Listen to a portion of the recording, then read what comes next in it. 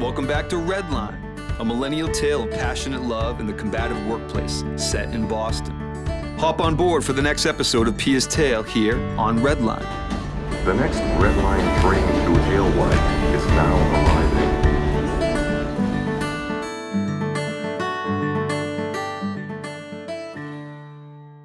Spring break was upon us and our trip to Baltimore to visit my family.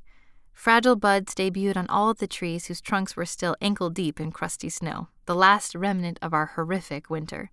Then, one day, without any of us noticing the actual moment it happened, the snow was completely gone. The air smelled of wet earth, and at Bigelow Park, baby goslings hatched with the softest tawny feathers. Rod and I got out our bikes and rode around, the activity renewing our fondness. I thought how spring brought good vibes no matter what, since the daily news on Facebook was filled with world horrors. The only good news was our reopening of relations with Cuba. I finished Tian's portrait and stored it in Ho's office, so Lori wouldn't see it. She couldn't handle those rickety steps to the basement. I planned to deliver it after vacation, when I was sure the paint was dry. I couldn't wait to see Tian's response to the work. Rod and I flew to Baltimore, and I told him more about my parents than he had ever known or asked about before. My dad's family made furniture. The ones who came to Baltimore still do, except for Dad. Cool. Who were they? Claudio and Francesco, my dad's brothers, and our cousins in Palermo still run the original workshop. I want to see it. How about we do our honeymoon in Sicily? That would be great.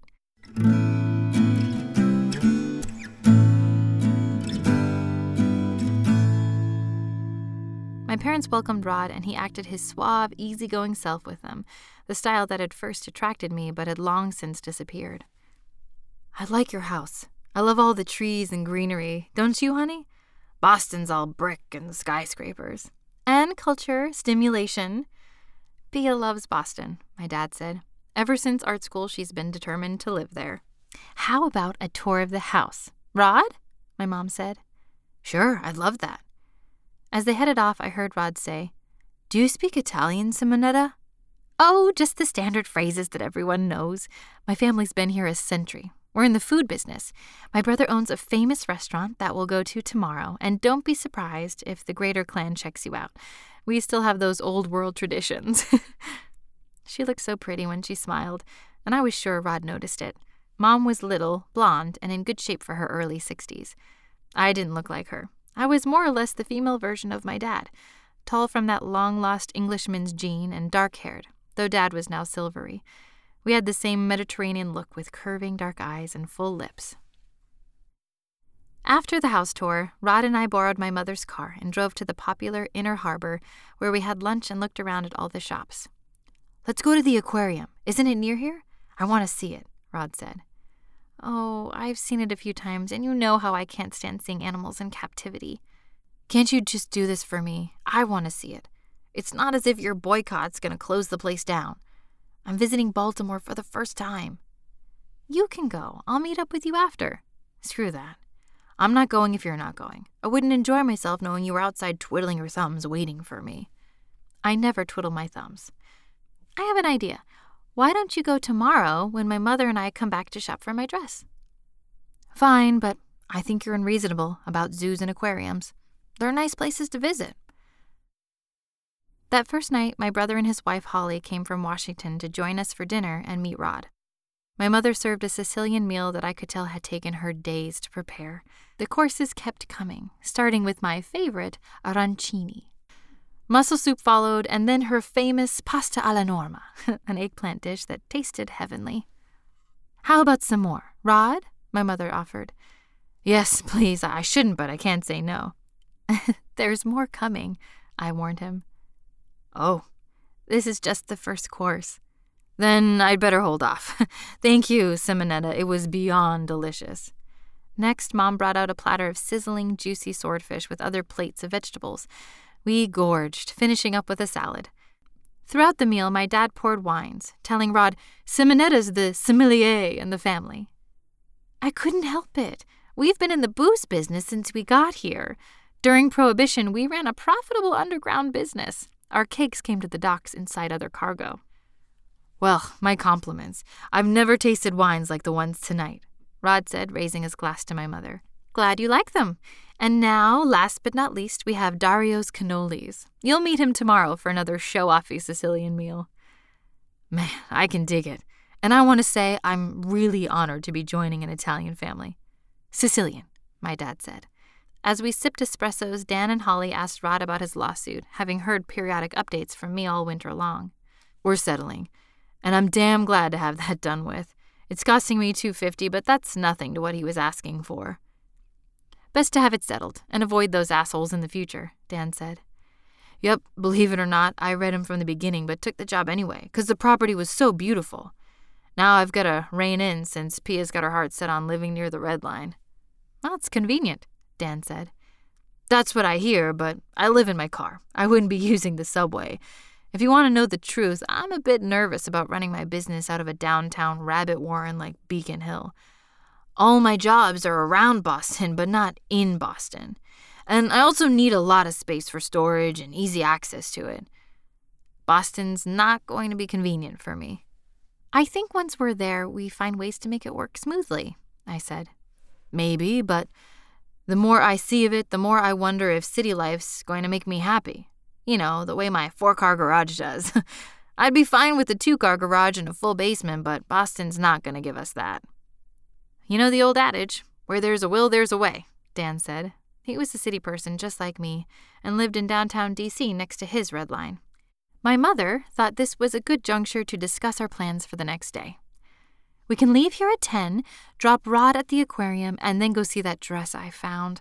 Oh, it was made for your figure, tesoro. Am I allowed to see it too? Rod said. Not yet. Then we'll go for lunch at Dario's. He's already texted a zillion times today about the menu, and he wants to host your wedding reception in the Lampedusa room. Wow, I'd love that, I said. What's the Lampa, Rod asked. The Lampedusa room. Lampedusa is an island off Sicily, but also the name of the man who wrote The Leopard. You'll have to read it, Dan said. Gladly. I want to learn as much as I can about your heritage. I perked up hearing that, but then remembered similar statements from Rod that hadn't panned out.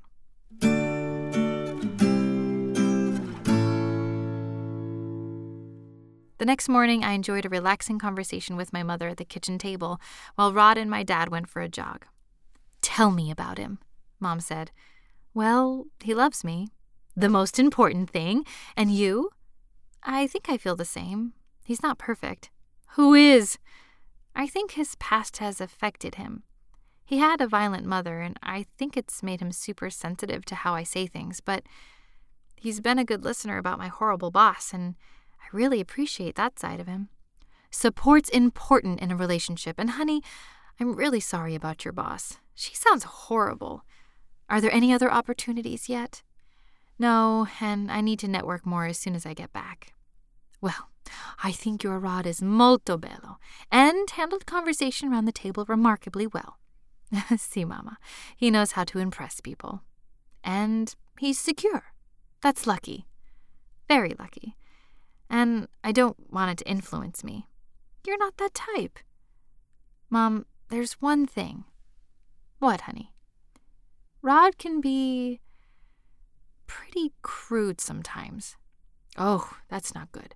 On the other hand, I've known plenty of people like that, even in my own family. Think of Uncle Ricardo. I'll bet if Rod's around you long term, it'll wear off. I don't think those men realize how they sound. I hope you're right. At that moment, the men returned from their jog, and my dad made a beeline for the hall closet, Rod at his heels. My mother and I joined them. What's up? My dad pulled out his toolbox with a happy face. Rod said he can fix that leaky sink for you. What? Really? Said my mom. Ha, Pia, now you can stop scolding me we're wasting water while California runs out of it. Oh, so she gets on your case too, Rod said. I love fixers, my mom said. Me too, I said, and gave Rod a squeeze around the waist. Pia, that reminds me. Remember to call Gigi. I left her numbers by the kitchen phone. She was so excited to hear about your engagement. We were high school friends, I told Rod. She starred in all the school plays and then went to NYU where she got into heroin and dropped out. We didn't stay in touch. She said she's doing all right now. She's back in school, finishing a psychology degree to be a social worker. Good. I'll give her a call. Maybe we can meet her for coffee. The day went from one activity to the next. Rod visited the aquarium while my mother and I bought the dress she liked so much. I loved it too. Its satiny length clung to my contours and made me look longer and svelter than I really was. "And look what it does for your breasts," my mother said, admiring the deep V-cut and the subtle stitching down the torso. After putting the very special box into the car, we drove the short distance to pick up Rod. He was enthused and teased me a bit. "I loved seeing all those fish in their tanks. They kept swimming back and forth and meeting glass walls. They couldn't find a way out." "Don't torture her," my mother said. "Let's talk about lunch instead. Dario's been texting me every other minute asking where we are." "I'm starved," I said. "I want lasagna." "Whatever he serves will be for the gods," my mother said. The valet service employee took our car at the restaurant entrance with its elaborate sign, "Ristorante Dario." Dario himself greeted us on the sidewalk's red carpet, looking suaver than suave in an immaculate Giorgio Armani suit. He was a master host, graciously interacting with clientele to provide the luxury and good food they had come to experience. He hugged all of us, beginning with my mother and finishing with Rod. "Welcome, Rod! Pia's my favorite niece, and you need to treat her like a princess." "I'm not a princess, Theo." "But you are, and you deserve the very best." "I hope I can measure up," Rod said. "My pesce awaits you." "Pesce," Rod repeated. "Si, fish." "Oh, fish. Pesce. Thanks," Rod said. After we got settled into a booth, exquisitely and romantically lit even at lunchtime, and took a few sips of the Prosecco a waiter immediately poured for us, Dario took Rod on a tour of the kitchen and probably grilled him about his credentials for marrying me. But when they returned, along with a waiter delivering an antipasto platter, both men looked happy. "He knows everything," Dario said. "I want to hire him to manage." "I know nothing about your business, how you do it, but I'm a businessman, so it's easy to ask intelligent questions." "I like your choice, Pia," Dario said, patting my shoulder. "You should know, Rod, we could open a Dario's in Boston, in the North End. What do you think?" "Maybe. It could be a way to solve my logistical problems." "Good. We'll discuss everything after the wedding. And we're all in agreement, see? The party will be here." "Thank you, Uncle Dario." "Yes, what a special place," Rod affirmed.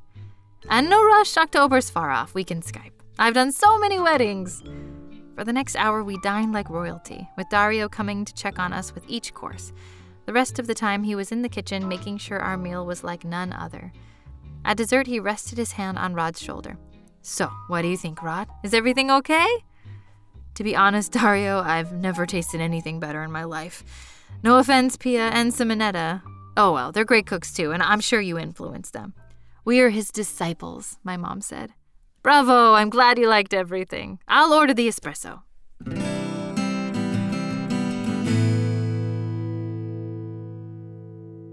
After lunch, Dario drove Mom home, and Rod and I took her car to meet Gigi at a cafe. I hadn't seen or talked to Gigi in years, but recognized her at a table by her good looks and long blonde hair. She was tall like me and wore a long patterned skirt and crocheted vest, somewhat in the old hippie style. Her dangling earrings shimmered as she greeted us. From that moment on, her focus was mostly on Rod, and it reminded me how she had been popular with boys in high school. Rod engaged with her, sitting straighter than usual and putting on a confident air. When she alluded to her past heroin problem, he was especially curious to know more and ask questions, which she was only too happy to answer. "I thought I had licked the problem my first time in rehab, but I missed it and began sneaking it so that my boyfriend wouldn't notice. But eventually he found me, passed out, and I was back in rehab. I think it's worked this time." She knocked on the table for good luck. "I got into astrology and spiritual stuff. It really helped. And then being back in school has given me goals, and I've made a new life." While the two of them talked more about the rehab experience and heroin, I felt a disconnect. Like the two of them lived in a world I didn't share. It became worse when they started talking about zodiac signs and then explicit sex. If you're a Gemini, Rod, then you are extremely energetic and talkative. You're addicted to new experiences, including lovers. You better watch out, Pia. Pia doesn't have anything to worry about. She means the world to me and always will. Ugh, I'm so jealous. I haven't had a boyfriend in 2 years. She pulled out her cell phone. I'm looking you up, Gemini. I have a favorite site. Rod folded his hands and waited. He wanted to hear all about himself. Ugh. I'll give you the good news first. The Gemini man is charming, clever, adventurous, creative, but just try keeping up with him. True, I said. No, it's the other way around. She's the one who makes my head spin. I need downtime after I'm with her. You're right, your paces are different. You're more of a pleasure seeker. That's what keeps you moving around. Whereas with Pia, it's more serious, Rod jumped in. She wants to do serious things all the time. So you might even clash and need downtime. No kidding, but I love her strength. I wouldn't want to be with a passive person. Listen to this, Pia. Gemini men won't be ruled by women. They like to have their women as sidekicks. Bullshit. If anyone gets their own way, it's Pia. Gigi ignored him and read on. A Gemini man will use his charm to lure a woman he likes into bed. He'll say anything to get what he wants. No way. It was Pia who invited me to bed, though I was glad she did. So how are Cancers and Geminis as a couple? I asked. Yeah, I want to know our prognosis. Gigi took too long scrolling with her thumb, so Rod reached over and took her phone. Just like a Gemini, impatient and faster than the rest of us, Gigi said. Rod scrolled and read, his frown deepening. Not good, he said and tossed the phone in a slide to Gigi. She picked it up and read aloud. Cancer and Gemini are not compatible. For a relationship to work out, the Cancer, that's you, Pia, would have to completely change her character for the Gemini. Fat chance, I said. Luckily, it's all bullshit, Rod said. It was at that point that the conversation veered off the deep end, and Rod and Gigi started talking about dildos. I don't know how it began, but within seconds, Rod was telling her a story about Wyatt. My friend's got his own morality code when it comes to women, so one day when his live-in girlfriend came home early from work because she was sick, she saw a hot pink dildo on the living room couch. The perpetrators were upstairs in bed, Wyatt and some unknown pickup. One thing led to another, her competing story, then another one from him, and I sat there in astonished silence. The two of them had just met for the first time and were now sharing a repertoire of dildo and fetish stories that they had heard from friends or read on the internet. It was as if they were talking about music, CDs, or concerts they had personally attended or heard about. All in a flash, Gigi was snorting with laughter, brandishing her phone at Rod, and I saw a picture of a double dildo.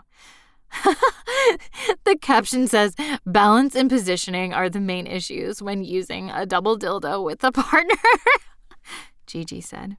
Oh, say no more, Rod gasped, standing up and staggering a few steps to express his revulsion.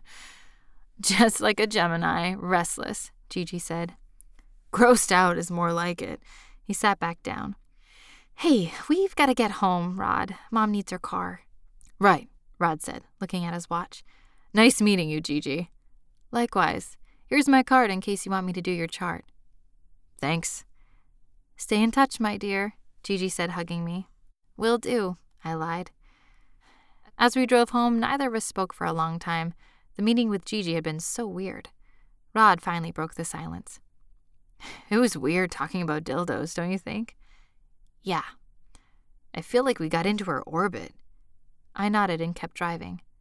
She wasn't my type. Nor mine, I said. Good, we won't see her again. But I heard from her again. The next morning, she texted me. Great to see you again, Pia. I hope you won't mind, but I want to warn you about Rod. I've known his type. He's created a big fantasy about you, and once it's not a fantasy anymore, he'll be rotten and let you down. I texted back, thanks, and good luck with everything. Same to you. It was a mutual goodbye, and I deleted our conversation. Our last night in Baltimore, Rod and I lay in bed in thoughtful moods. He had been good and kind to my parents, and they liked him. He liked them too, and Dan and Holly. It had been a positive family visit, accomplishing certain steps in the process of our commitment. But I knew that underneath Rod wasn't at all like my family, and I felt he knew it too. Still, I felt it was possible for him to fit in with us because he genuinely wanted to be part of an extended family. And what better place to land than with Sicilians? I was still pulling for us. My wedding dress was in the closet. Zio Dario was already planning our wedding party. and my mother had shown me the first draft of her guest list. I was getting married, but it didn't feel real. We want to thank you for listening to episode 18 of Redline. Redline is written by G.D. Spilsbury and narrated by Anna Gravale, directed and produced by Fred Greenhalgh, with assistant producer Grace Waldron. Redline is dedicated to Jim Cantor and Brooke Lambert. If you've enjoyed this Redline story, please tell your friends about us and give us a review on Apple Podcasts. Leaving reviews allows us to get more listeners like yourself so we can keep bringing you good stories. Learn more about Redline at redlinepodcast.com. That's redlinepodcast.com.